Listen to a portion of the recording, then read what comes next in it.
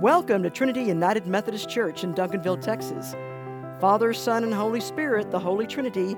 We often talk about God, our Creator. We talk about Jesus Christ. But what or who is the Holy Spirit? Can we understand the Holy Spirit better? Join us for the message, The Gift God Gives. Good morning and welcome to worship here at Trinity United Methodist Church in Duncanville, Texas. You know, we talk a lot about the Father, Son, and the Holy Spirit here in this church. We often talk about God, our Creator. We talk about Jesus and His life and teachings. But just what or who is the Holy Spirit?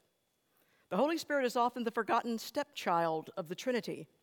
But the Holy Spirit, nonetheless, is one of the greatest gifts God has ever given us. So join us later for our message about the gift that God gives. This week's scripture reading shall come from the New Testament. And we are starting in John chapter 14, verses 15 through 19, and then 25 and 26. Listen now to the word of God. If you love me, you will keep my commandments. And I will ask the Father, and he will give you another advocate to be with you forever. This is the Spirit of truth, whom the world cannot receive because it neither sees him nor knows him. You know him because he abides with you, and he will be in you. I will not leave you orphaned. I am coming to you. In a little while the world will no longer see me, but you will see me. Because I live, you will also live. I have said these things to you while I am still with you, but the Advocate, the Holy Spirit, whom the Father will send in my name, will teach you everything and remind you of all that I have said to you. And now in 1 Corinthians 2, 10 through 14.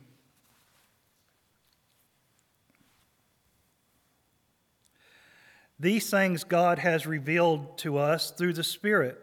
For the Spirit searches everything, even the depths of God. For what human beings know that is truly human except the human spirit that is within. So also no one comprehends what is truly God's except the Spirit of God. Now we have received not the spirit of the world, but the Spirit that is from God, so that we may understand the gifts bestowed on us by God. And we speak of these things in words not taught by human wisdom, but taught by the Spirit, interpreting spiritual things to those who are spiritual. Those who are unspiritual do not receive the gifts of God's Spirit, for they are foolishness to them, and they are unable to understand them because they are spiritually discerned. This is the word of God for the people of God. Thanks be to God.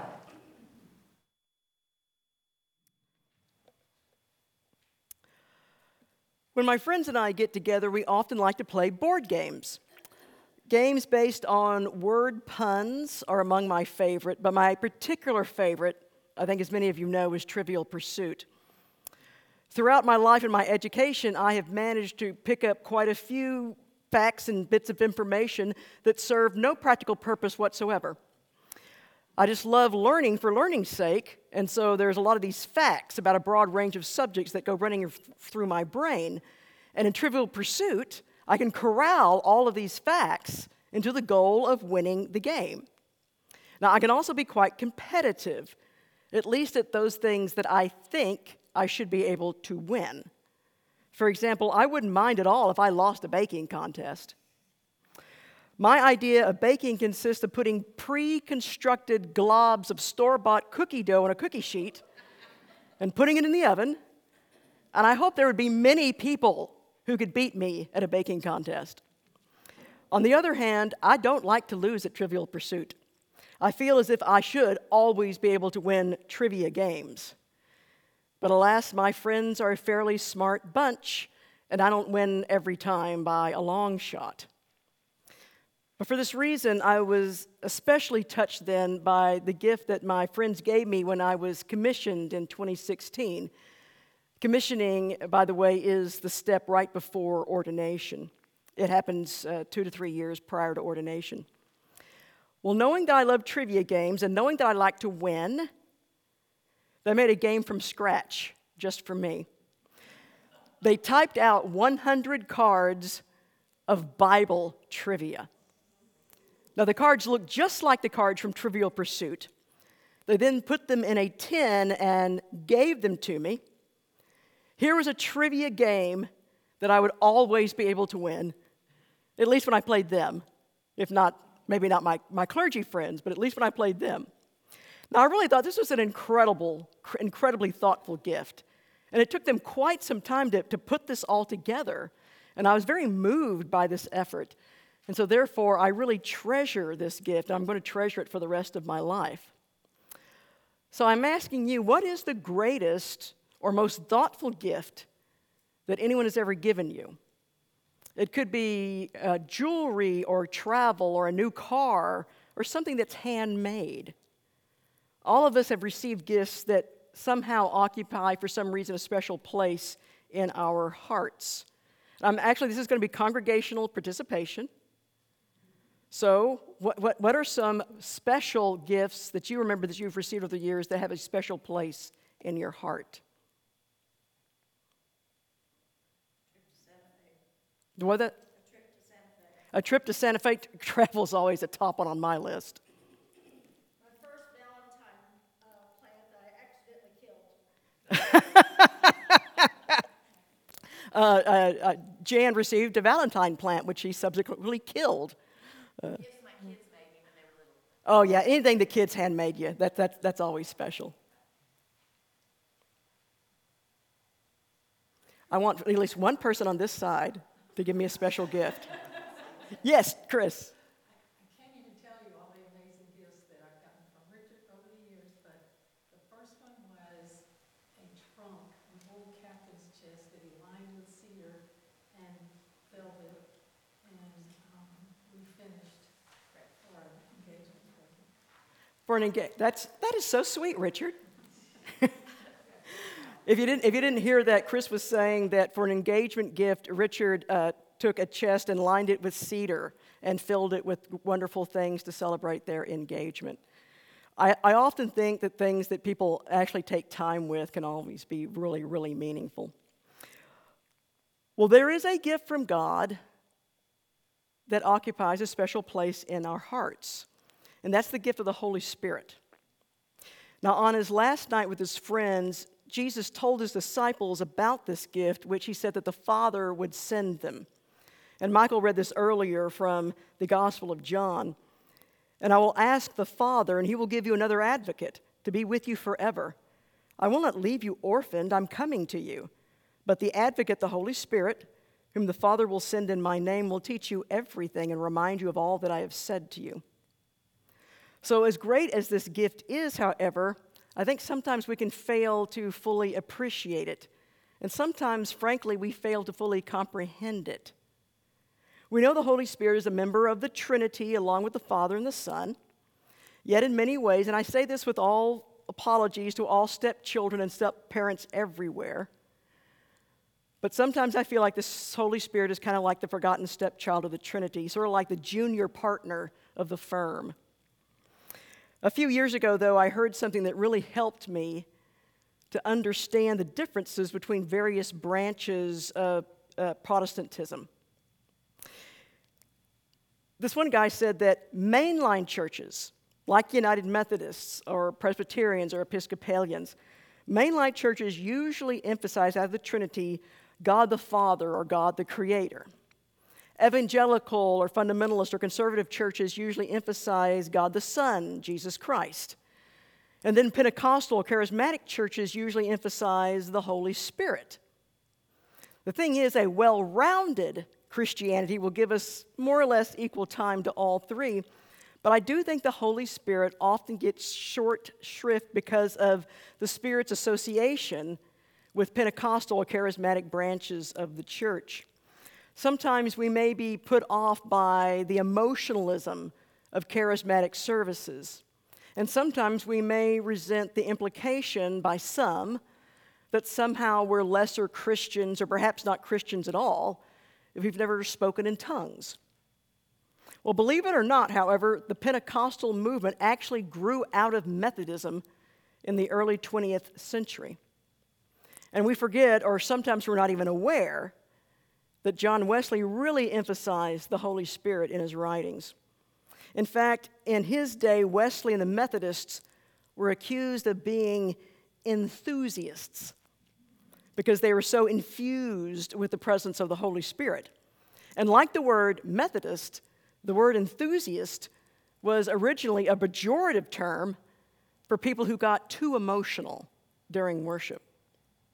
So even though Wesley himself was a rather emotionally reserved person, he learned to welcome this enthusiasm because he saw it as a sign of the Holy Spirit at work. There's a reason that symbol of Methodism is a cross and a flame, because the flame symbolizes the fire of God, that is the fire of the Holy Spirit. And if I'm sorry I didn't tell the sound booth about this ahead of time, but if y'all could do a wide shot right now, because I want those at home to be able to see our banners. And here you see on the banners, all three of them you see a dove, but you also see a flame as well. And so the dove, the flame, but also water, all three of these things are symbols then of the Holy Spirit. We have I was going to say our parament, which y'all can't see because we have our communion table, but it also has a dove and some flames as well. But those three things, thank you very much, sound booth, but those three things, the dove, the fire, and water, are three of our most common symbols of the Holy Spirit. So how are we to understand then this Holy Spirit and the role that the Holy Spirit plays in our lives? Well, we experience the majesty of God in the grandeur of creation. We experience God in the life and the teachings and the death and resurrection of Jesus Christ. But even though Jesus is no longer with us in body, we can still experience Christ's presence in the nearness of the Holy Spirit. The Holy Spirit, though, is still kind of the hardest person of the Trinity to fathom. So we use these symbols: the flight of the dove, the flame of fire, the movement of wind, and also the flow of water. And as I've often told you, in both the Greek and Hebrew languages, the two languages of the Bible, the same word means breath and wind and spirit. In Hebrew, the word is ruach. In Greek, it is pneuma. But both ruach and pneuma mean wind and breath and spirit. We can think then of the Spirit as kind of like a wind from God, or even the very breath of God. Because you see, sometimes God the Father can seem somehow very far removed from us. And God the Son, Jesus, well, he's no longer physically on earth with us. The Spirit, however, the Spirit is right here, right now, and as close as our own breath. And just as oxygen fills our lungs and then is transferred throughout every artery of our body, so God's Spirit enters us, filling us with God's presence and invading our hearts and minds down to the tips of our fingers and toes, and transforming us furthermore into God's perfect image. The Gospel of John also records a conversation between Jesus and the Pharisee Nicodemus. And in this encounter, Jesus compares the Holy Spirit to the wind. There he says, "Truly, very truly, I tell you, no one can enter the kingdom of God without being born of water and spirit. What is born of the flesh is flesh, and what is born of the Spirit is spirit. Do not be astonished that I said to you, you must be born from above. The wind blows where it chooses, and you hear the sound of it, but you do not know where it comes from or where it goes. So it is with everyone who is born of the Spirit." Here's another word picture that I like to use. I've used it before, and I like to sometimes bring this up because it really helps me understand the Trinity. And so in this word picture, I envision God the Father as the designer of a great wilderness. It's a very beautiful wilderness, but it's a wilderness that's very difficult to traverse. And we can think of God the Father then as the creator of this wilderness, the creator of this beauty, but also the destination to which we strive, both then the Alpha and the Omega. Now, as we traverse this wilderness, Jesus goes just a little ahead of us, making a safe passage through the landscape, showing us where the terrain falls and rises, where the trail twists and turns, where the obstacles are, whether they're seen or unseen. Jesus serves then as kind of our guide and our example. But it's the Spirit. It's the Spirit, however, that is right there beside us.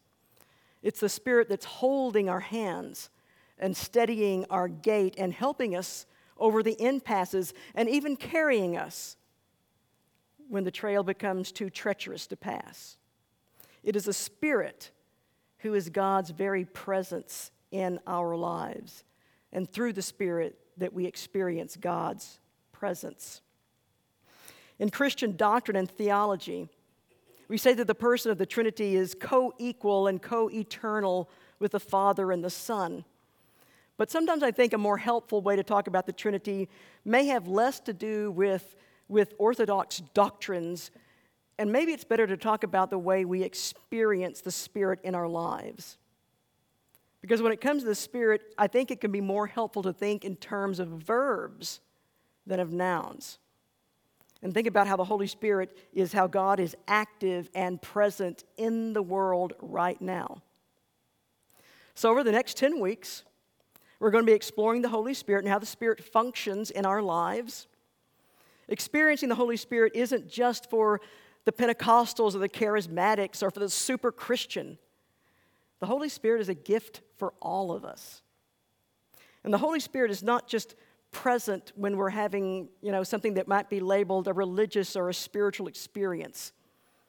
The Spirit is constantly active in every aspect of our daily lives, whether we're aware of the presence or not.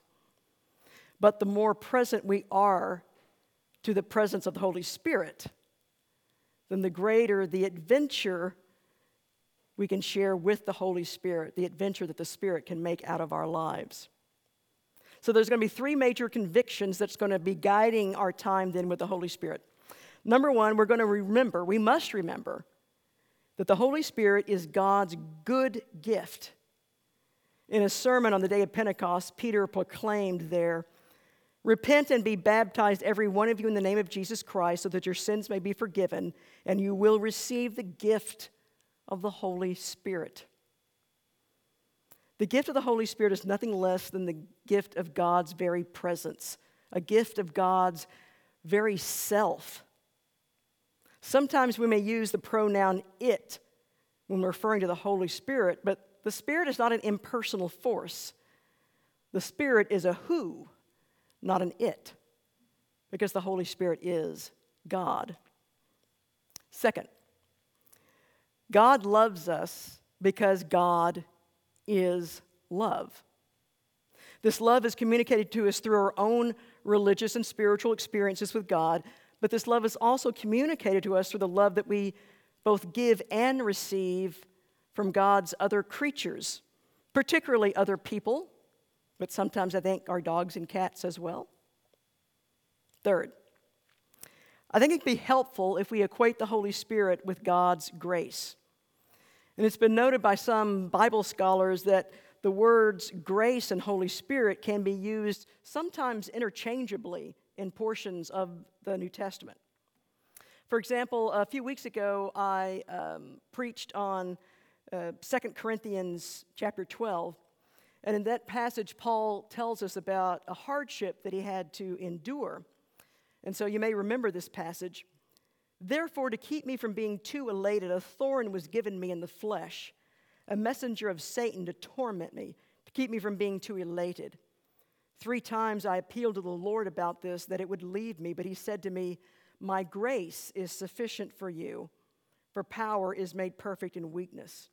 So I will boast all the more gladly of my weaknesses, so that the power of Christ may dwell in me.'" Now hear this again with the word Spirit substituted now then for the word grace. 3 times I appealed to the Lord about this, that it would lead me. But he said to me, my Spirit is sufficient for you, for power is made perfect in weakness. As one writer says, God's grace is the Holy Spirit acting in our lives to accomplish those things that we are unable to accomplish on our own. Now, we Methodists, we love to think about the different types of grace, and we have prevenient and justifying and sanctifying grace. Prevenient grace is that grace that surrounds us. It surrounds us like the air that we breathe from the moment that we're born. And justifying grace is the grace that allows us to accept God's gift of love and mercy and forgiveness and to be made right with God. And then there is sanctifying grace that works within us to bring us to perfection in Christ so that we can more fully reflect the image of God. And at each stage of grace, it is then the Holy Spirit that is present at work.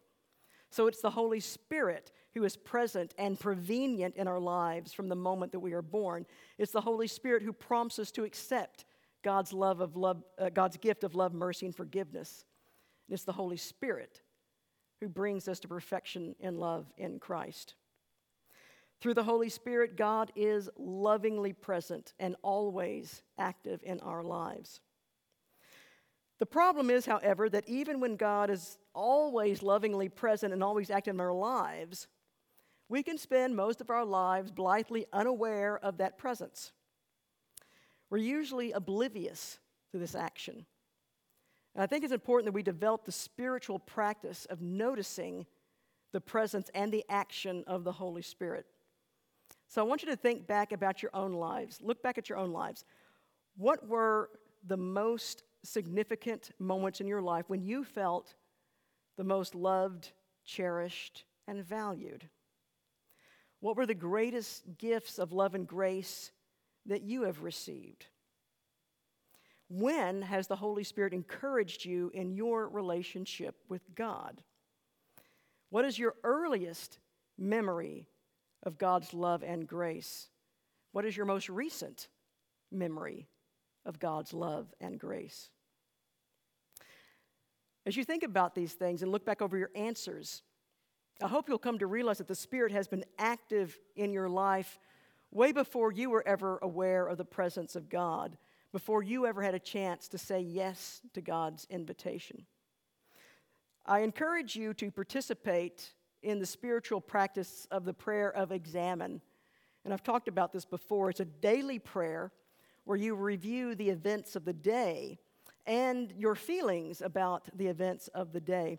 You may go over any sins you committed. You ask forgiveness. But you also go over your day and notice every time that your life has been touched by love and grace. And then you can give thanks for that wonderful gift. Our daily prayer is for God to make us more fully aware of all the ways that the Holy Spirit is active and alive in our lives. As we read from the psalmist as part of our call to worship, where can I go from your Spirit? Or where can I flee from your presence? If I ascend to heaven, you are there. If I make my bed in Sheol, you are there. If I take the wings of the morning and settle at the farthest limits of the sea, even there your hand shall lead me, and your right hand shall hold me fast. Let us make this a reality in our lives. Amen. Please receive this benediction. Just as the Holy Spirit is symbolized by fire, water, and wind, go forth into the world to spread the fire of God's love, to spread the waters of God's healing, and to blow about God's grace as a refreshing breeze. In the name of the Father, and the Son, and the Holy Spirit. Amen.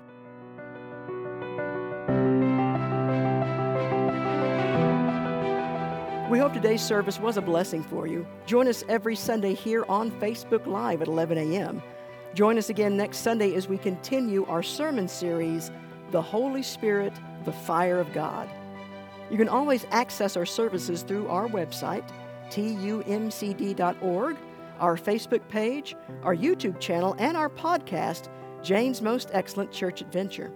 If you like what you're hearing, you can also support our ministry with your gift through our website, tumcd.org. God bless you in the week ahead, and we'll see you Sunday at Trinity United Methodist Church.